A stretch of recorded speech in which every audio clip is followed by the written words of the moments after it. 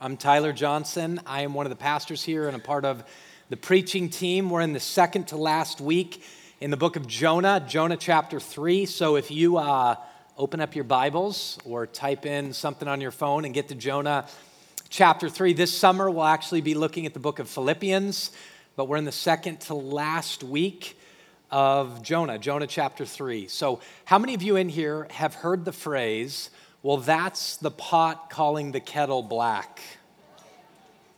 Okay, participate more. How many of you? I just found out recently that's actually came out of Spain, that phrase, and then got translated into English, and for years and years and years, people have used it to mean when you call out wrong in somebody else or frustration in somebody else, be careful because you're likely doing the exact same thing. So the idea of a pot being black, a kettle being black, and the pot going, you're black. And the kettle going, really? So are you, right? This happens all the time. It happens in the workplace. It happens in our homes. It happens in our culture. It happens on social media all the time. It happens in the answers we think will answer problems. In fact, we'll just recreate it. I was reminded again of it on a plane a couple days ago watching the Marvel movie Black Panther. Well, that's the pot calling the kettle black, and this is all over the book of Jonah. Jonah is the pot that's calling the kettle black. So before we get into Jonah chapter 3, let's pray. God, we pray that you would move this from being a story that's out there to being a story that's represented in our own hearts. Spirit, we pray that you would convict us of truth. God, we pray that in all kinds of ways that your word would comfort those who feel afflicted this morning. And God, that your word would afflict those who feel too comfortable. God, be with us. In Jesus' name we pray. Amen. So the Bible is a book about God. And I want to tell you that far too often I and you and we together make the Bible about us. Or we'll make it about the characters that the Bible is speaking about. And it does speak about those characters, and it does speak about us, but the Bible fundamentally is about God.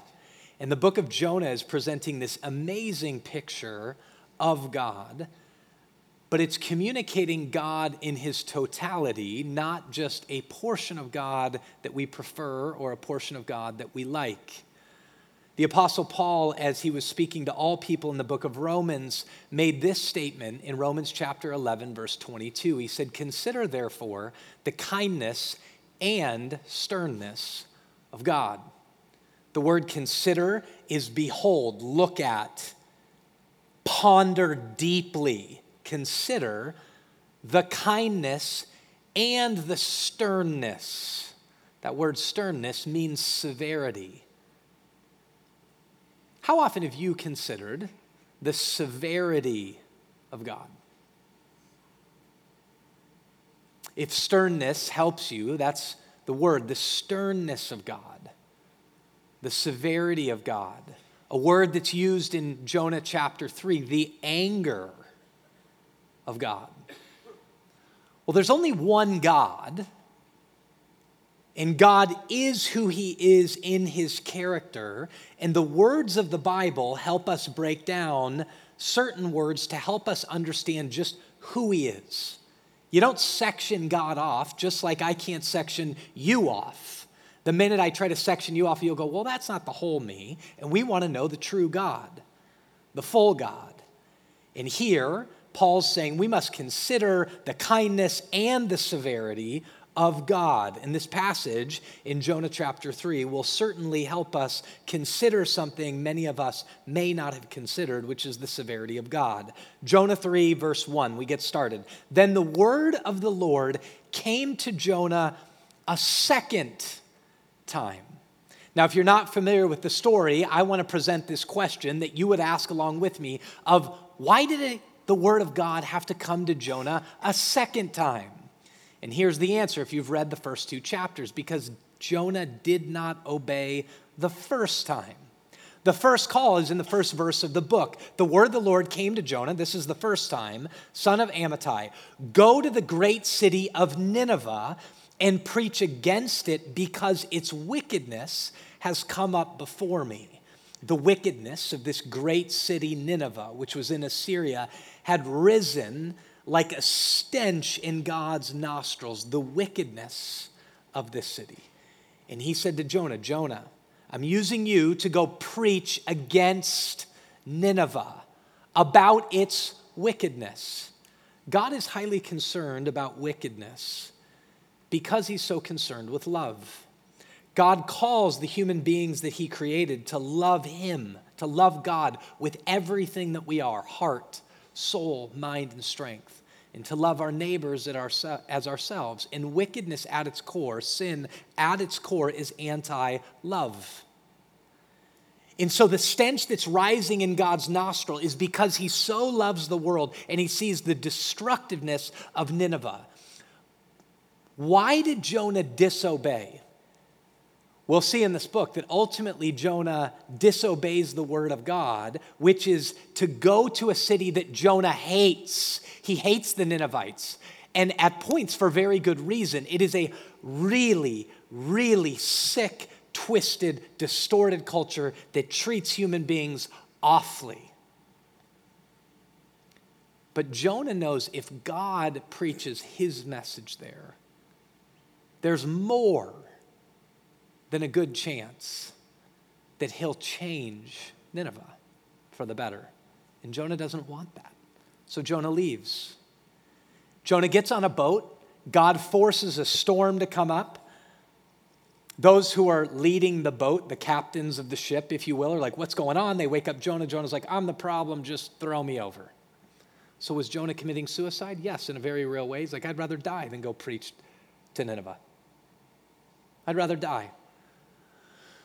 So they throw Jonah over, and in the severity and the kindness of God, God causes a great fish to swallow Jonah. And in the belly of this beast of a fish, Jonah comes to some recognitions. The climax is what we looked at last week, that salvation in any circumstance comes from God because God's very character is salvific. Meaning God in his very character is a savior. And this very God who is a savior is both kind and stern, kind and severe. So why does the word of the Lord come to Jonah a second time? I mean, God could have used anybody else. For that matter, God could have used dreams and visions. Why does he make Jonah do it? Because God's as concerned with Jonah as he is with Nineveh. He's recognized that within Jonah, there is wickedness like there is in Nineveh. The problem is Jonah doesn't recognize it. So often we read something like this and we think, well, here's what God's about. God's trying to get the message to Nineveh. And we think what God's doing is one thing in a moment. But folks, remember this. Beyond the book of Jonah, God is never doing one thing in a moment. God's doing hundreds of things, if not thousands, millions upon billions of things in any given moment. And in this moment, his calling of Jonah to preach a message was yes for Nineveh, but it was as much for Jonah because God was also trying to kill the Nineveh that exists in Jonah. So when you sit in this room and you presume, hey, this would be a great message for so-and-so, and this would be a great message for so-and-so, don't fall trap of Jonah, that God's trying to kill in you that which you see in other people. Don't be the pot that's calling the kettle black. Let us not be the people who are experts in everybody else's sin, but fail to see our own. The message of the Bible consistently and continually is be an expert in your own sin, not in everybody else's sin. Alexander Solzhenitsyn, big name, wrote some very famous books, wins a Nobel Peace Prize for what he writes. He'd fallen under the oppression of the Soviet Union, and he knew about their labor camps called the Gulag. And he could write endlessly about the wickedness of the Soviet Union as Jonah could write about the wickedness of Nineveh. But Solzhenitsyn doesn't just write about the wickedness of the Soviet Union. He writes this: the line separating good and evil passes not through states, nor between classes, nor between political parties either, but right through every human heart and through all human hearts. Now, when Solzhenitsyn pens those words, do you think he understood that all included himself? What do you think? Every human heart. That's why he penned it. Because he knew the temptation to look at the Soviet Union and their oppressive realities and the gulag labor camps and goes, those evil, wicked men. But as he sat and he watched those that were the oppressors and those being oppressed, including himself, he concluded this, like the Apostle Paul: all have sinned and fallen short of the glory of God. The wickedness that exists in them exists in me. The line that separates good and evil passes not through states, the righteous states and the unrighteous states, between the classes, the rich and the poor, nor between political parties, the Democrats and the Republicans, but through the heart of every single person sitting in this room and living on earth, including you and including me. So may we not fall into the trap of the pot calling the kettle black, the trap of Jonah, which is why God, in his kindness and his severity, comes to Jonah a second time. He tells him, go preach. Go to the great city of Nineveh, verse 2, and proclaim to it the message I give you, which was the message, some other translations say, I've already given to you, which was the message, go preach, chapter 1, verse 1, against it because its wickedness has come up before me. So Jonah obeys. Because Jonah's so obedient? No, because he got swallowed by a big fish. And God rattled his cage like, you fool. And Jonah's like, Lord, you save, right? Okay. Fish spits him out on dry land. Word comes again. He's like, all right, Lord, what you've told me to do, I'm going to do. Jonah obeys the word of the Lord, and he goes to Nineveh. Now, Nineveh was a very large city. It took 3 days to go through it. Jonah began by going a day's journey into the city, proclaiming, 40 more days, and Nineveh will be overthrown. Now, this is the message, and I'm certain he said more words than just this, but this is the summary of it. 40 more days, and Nineveh will be overthrown. There's 2 ways that this word is used throughout the Old Testament. Old Testament's written in Hebrew. This Hebrew word is used in 2 different ways, which is very interesting for when it's presented here. One of the words is, it will be destroyed. It will be destroyed, which is certainly what now the Ninevites hear, because in verse 9, the king says, who knows, God may relent with compassion and turn from his fierce anger. Now, I don't need to interpret those words. Fierce means fierce, and anger means anger. 40 more days, and God will bring upon Nineveh his fierce anger. Why? Because its wickedness has risen up against us. He's angry at the wickedness in Nineveh. Now, don't let yourself as the pot call the kettle black. For all have sinned and fallen short of the glory of God. God is angry with sin.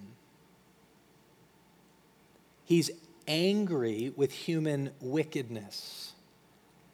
His anger has been built up, for the rising of Nineveh's wickedness has come up, and he's now going, enough is enough. And he calls a man to go preach against Nineveh, who would think, I got to go preach against their wickedness, but totally neglect and not see his own.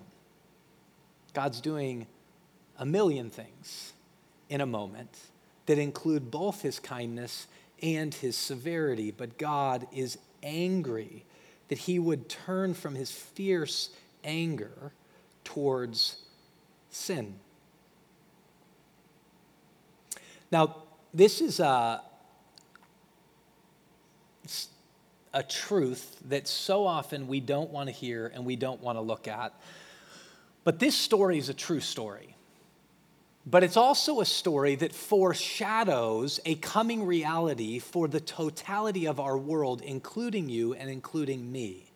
And it's the reality that when the end comes, it's appointed for human beings to die once, the book of Hebrews says, and then the judgment. And that at the judgment, there's this moment, this huge moment, where God is proved true, and every man, every human being is declared a liar, and there's a separation of the authentic from the inauthentic. The authentic, believing in God, which we're going to talk about what that looks like in a minute, unto eternal life and abundant life. And the goats that Jesus talked about, where there is darkness and gnashing of teeth, a word called hell.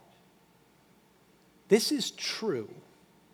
God's anger will be poured out on sin, and in fact, is being poured out against sin. Romans 1:18 says this. The Apostle Paul says the wrath of God, the anger of God, is being revealed, presently revealed from heaven against all the godlessness and wickedness of people who suppress the truth by their wickedness. In the version I've set to memory, it's the wrath of God is being revealed against the ungodliness and unrighteousness of human beings who in their unrighteousness suppress the truth. I won't look at it. But what does it mean that the wrath of God is presently being revealed? Well, let me slow down for a minute and just say, you don't have to be a master theologian to figure this out. Your frustration with yourself, let me just say your angst, deep-rooted angst over you not being who you know you should be and who you want to be, is the wrath of God being revealed against you. The wrath of God being revealed against the godlessness and wickedness of people we experience every day. Open a news app. Look at our families. Feel the angst of our workplaces. The fear that sets up inside your bones right now as you look at the state of the world and you look out and go, where is this all going to end? That's the wrath of God, the consequences of sin, the reality of Paul that what one sows, this they will also reap. It isn't minor, folks. It's why the world is in catastrophic condition. It's why we experience deep-rooted fear and debilitating depression. We don't live in a happy-go-lucky world. Can I get an amen? That's the wrath of God being revealed against the fact that we are separated. The world in which God made is separated from the one who made it. George Whitefield, an amazing preacher who's now long gone, had this incredible line in which he looked at people in the crowd and he said, you wonder why when you go into the wild beast growls at you with a fierceness that it wants to take you over. You wonder why? Because you have an issue with its maker. Folks, why is it when he says that kids go to a zoo and know deep in their guts they should be able to pet those animals, but there's massive fences in huge plastic windows, impenetrable plastic in between them and the tiger, when everything within the kid is like, I want to pet it, and you're like, but you'll be squashed. That's the wrath of God being revealed against the godlessness and wickedness of people. That's fact. You think that's crazy, and I'm just trying to make a Christian argument. You tell me why that's true. Why is there such a compulsion in human beings for that which is right? Why is it that it's so natural for us to go, things are just not the way they should be, regardless of what you say? What is that? That's the wrath of God presently being revealed against the godlessness and the wickedness of people. Life is horrible because of sin. And God's not happy about it. He's massively angry about it. And every temptation within you and within me and within you to point the finger out there only reveals more of the problem. It's the pot calling the kettle black. God's angry with it, and we get stirred, and we're like, God being angry. Rebecca Manley Pippert speaks to this reality. Becky Pippert says this: we tend to be taken aback by the thought that God could be angry. How can a deity who is perfect and loving ever be angry? We take pride in our tolerance of the excesses of others. So what's God's problem? But love detests what destroys the beloved. Real love stands against the deception, the lie, the sin that destroys.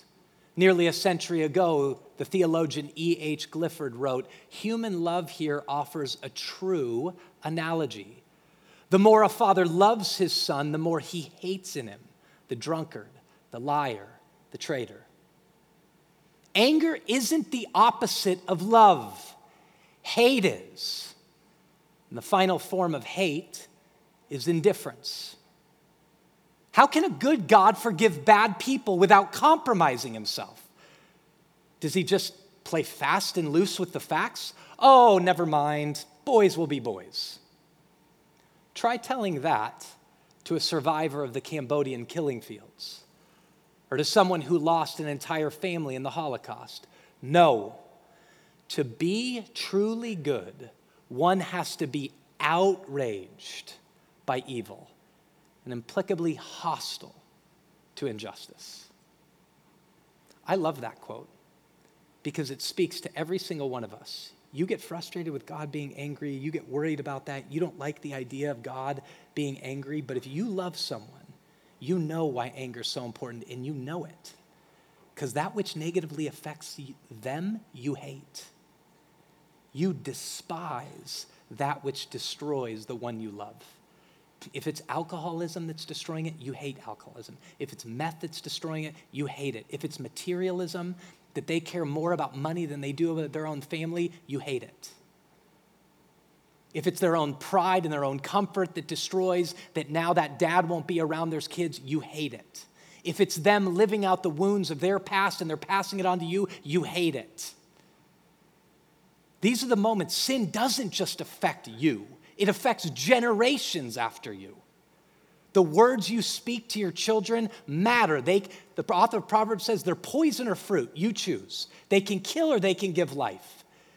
It matters. And when it destroys that which God loves the world, and every person in it, God loves people. He hates the evil. Don't be the pot that calls the kettle black, because the line that separates good and evil runs through every single one of our hearts, including mine. Don't fall into the trap of Jonah. Now, interesting, the other word for overthrown is not just destroyed, but it's transformed.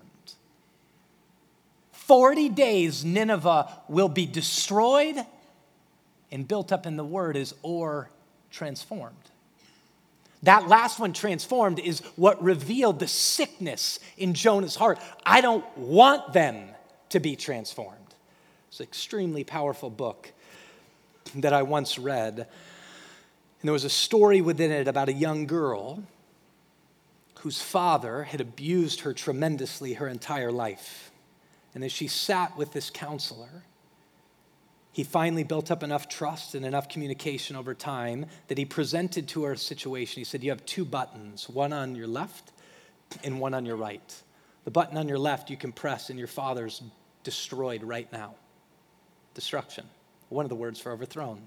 The one on your right you press and he's transformed entirely, and you have to live in a relationship with his transformed reality.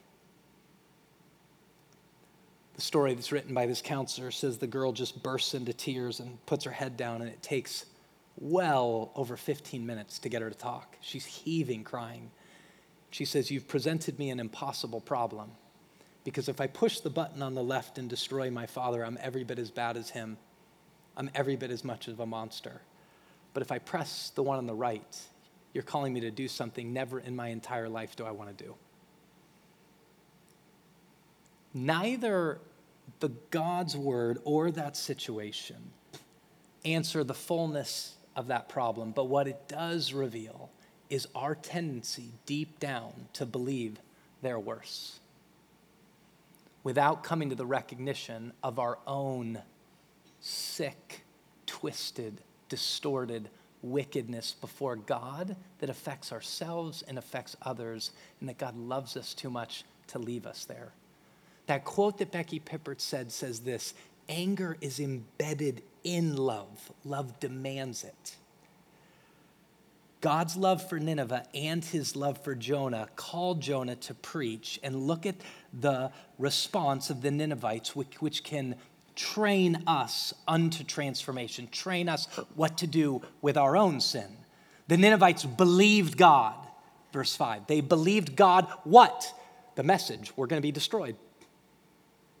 And they believed that God was God, that he was right. So they respond, listen to this, quickly. They believed God, and a fast was proclaimed.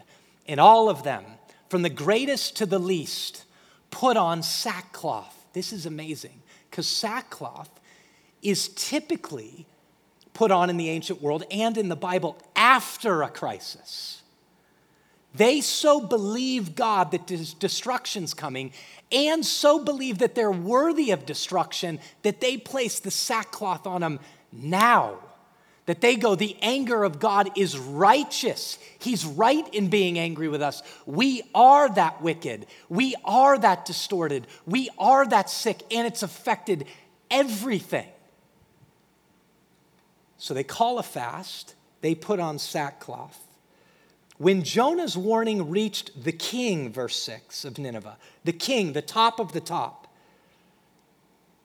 the man who was perpetuating a culture of violence, a culture that destroyed people, that there were bodies in the wake who'd literally and figuratively been destroyed. When Jonah's warning reached the king of Nineveh, we learn another lesson about this idea of how we're transformed, or the biblical word repentance. He rises from his throne. Who sits in thrones? Help me. Kings, right? He rises from his throne, took off his royal robes. In his rising from the throne, not taking the seat of a king and taking off his royal robes, what is he saying? I'm not a king. I'm not a king. Covers himself with sackcloth. There's judgment coming, and he sits down in the dust. Repentance demands humility to recognize your sin, to recognize the evil that's within you and the extent of its negative influence that's gone everywhere. And he lies down, sits down in dust. When you think about dust in the Bible, it's from dust you came, and to dust you will return. He's embracing his creatureliness. I'm not a king above other men. I'm a mere mortal like everybody else. And the sackcloth means I'm a sinner, and destruction's coming upon me. He sits down in the dust. Here's the reality. I would say the crux. The only way unto transformation and not unto destruction is get off your throne. The essence of sin is pride. C.S. Lewis, I've said it before, said, Lucifer, the angel, became the devil through pride. It was through pride that Lucifer became the devil. The centrality of repentance is surrender to God, which means the recognition not just of your creatureliness as a human, but your sinfulness. It isn't they're the problem, it's I'm the problem. I contribute to the fracture of the world. I contribute to the fracture of my marriage, the fracture of my family, the fracture of my relationships, the fracture of our workplace. May we not become experts in everybody else's sin, but might we be experts in our own? Don't be the pot that calls the kettle black. He then establishes a decree, verse 7. This is the proclamation he issued in Nineveh. Do not let people or animals, herds or flocks taste anything. Do not let them eat or drink. Listen, he's saying The people and the animals and everything in here has to fast. Let people and animals be covered with sackcloth, fast and cover themselves. Here's what he understands, like Adam and Eve. Adam and Eve, when they sinned, everything around them was affected with sin. The sin of Nineveh didn't just affect them, it affected the cattle. Everything. When you think your sin and your unrighteousness only affects you, you're a liar. When you play fast and loose with the facts, like Becky Pippert said, oh, humans are just humans. And there's bodies that lay in the wake. When you're a spouse who's treated your other spouse the way you've treated them, and you go, well, I'm just human, I struggle every once in a while. And the effects of that lasts a lifetime. Folks, sin has catastrophic realities in our lives and everybody else's lives. The king of Nineveh understood this, and then he said, let everyone call casually on the Lord? No, urgently, now. Destruction's coming now. This reality of the judgment in the future will come now. But here's the deal. The reality of the anger of God is embedded in his love. He's calling upon you saying, I'm angry at sin because I love you. I hate that which destroys the beloved. I love you and I love the world. I'm warning you because I love you. Turn to me and be transformed. And then look at what he says. Let them urgently call upon God. They have to repent. They have to give up their evil ways and their violence. Repentance changes its behavior. And then he says, and who knows? God may relent and with compassion turn from his fierce anger so that we wouldn't perish. He's covered in sackcloth. He's sitting in ashes and dust. And he's pleading all of the people, fast, confess, cover yourself in sackcloth. Call urgently upon God because who knows? Now the sackcloth means this. God, if you bring upon us your judgment in full force and in full fury, and we die under your judgment and live forever under your judgment, you're worthy. Because we're wicked. But who knows? Maybe if I fall at the feet of God, we'd find compassion. Now, who's God? Who is this God that we call urgently upon? The God who's the only God, the everlasting God. Well, Exodus 34, verse 6 says this, and he passed in front of Moses, that's God proclaiming, the Lord, the compassionate and gracious God, who's slow to anger, abounding in love and faithfulness, maintaining love to thousands and forgiving wickedness, rebellion, and sin. The kindness of God.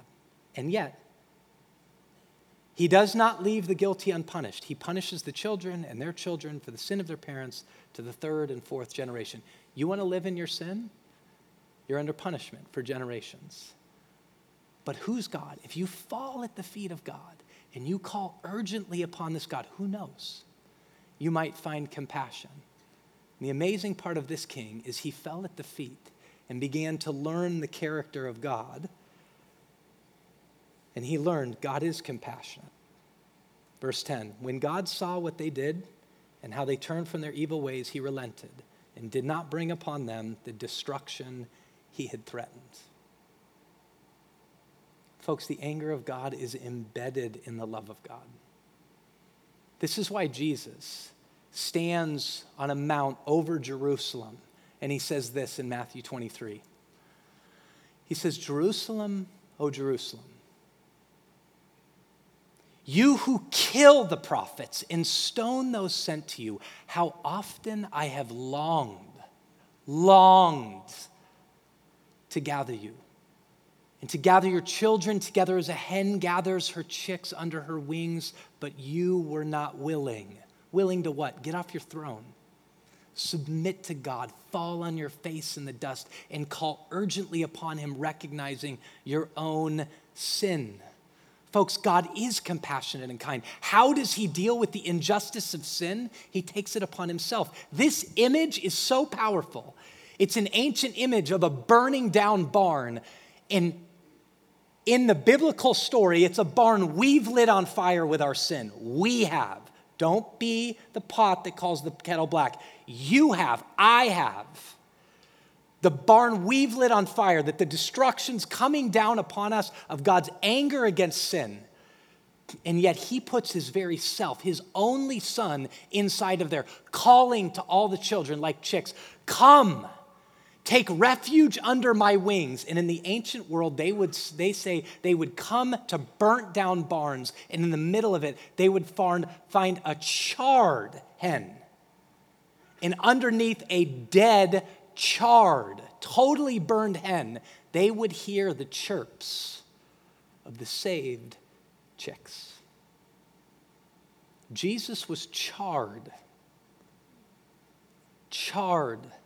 for our sin, so that we might have the breath, the chirp of life, and not just life little, but abundant life. And that charred hen lives again 3 days later, that we might have the same resurrected life that he had. But will you come? The only reason you won't is if you won't surrender and urgently call upon God, because the God whose feet we fall at if you come. Whether you're a Jonah who's thought you're so religious and so good and I've got my stuff together, and he's saying, look at yourself. Don't be the pot that calls the kettle black. Come now and find life. Today's the day of salvation. Don't leave here. Whether you're the Christian that's lived forever and you go, oh my gosh, I'm Jonah. Or you sat here and you go, I've never believed in Jesus Christ, but I understand, like the king of Nineveh, of my own wickedness and how I contribute to the problem. Come to Christ. Amen. Father, we praise you and thank you for your grace and mercy. God, let your Spirit come. Let your Spirit bring belief. God, blow your Spirit. Blow your Spirit in this place and bring salvation. In Christ's name we pray. Amen.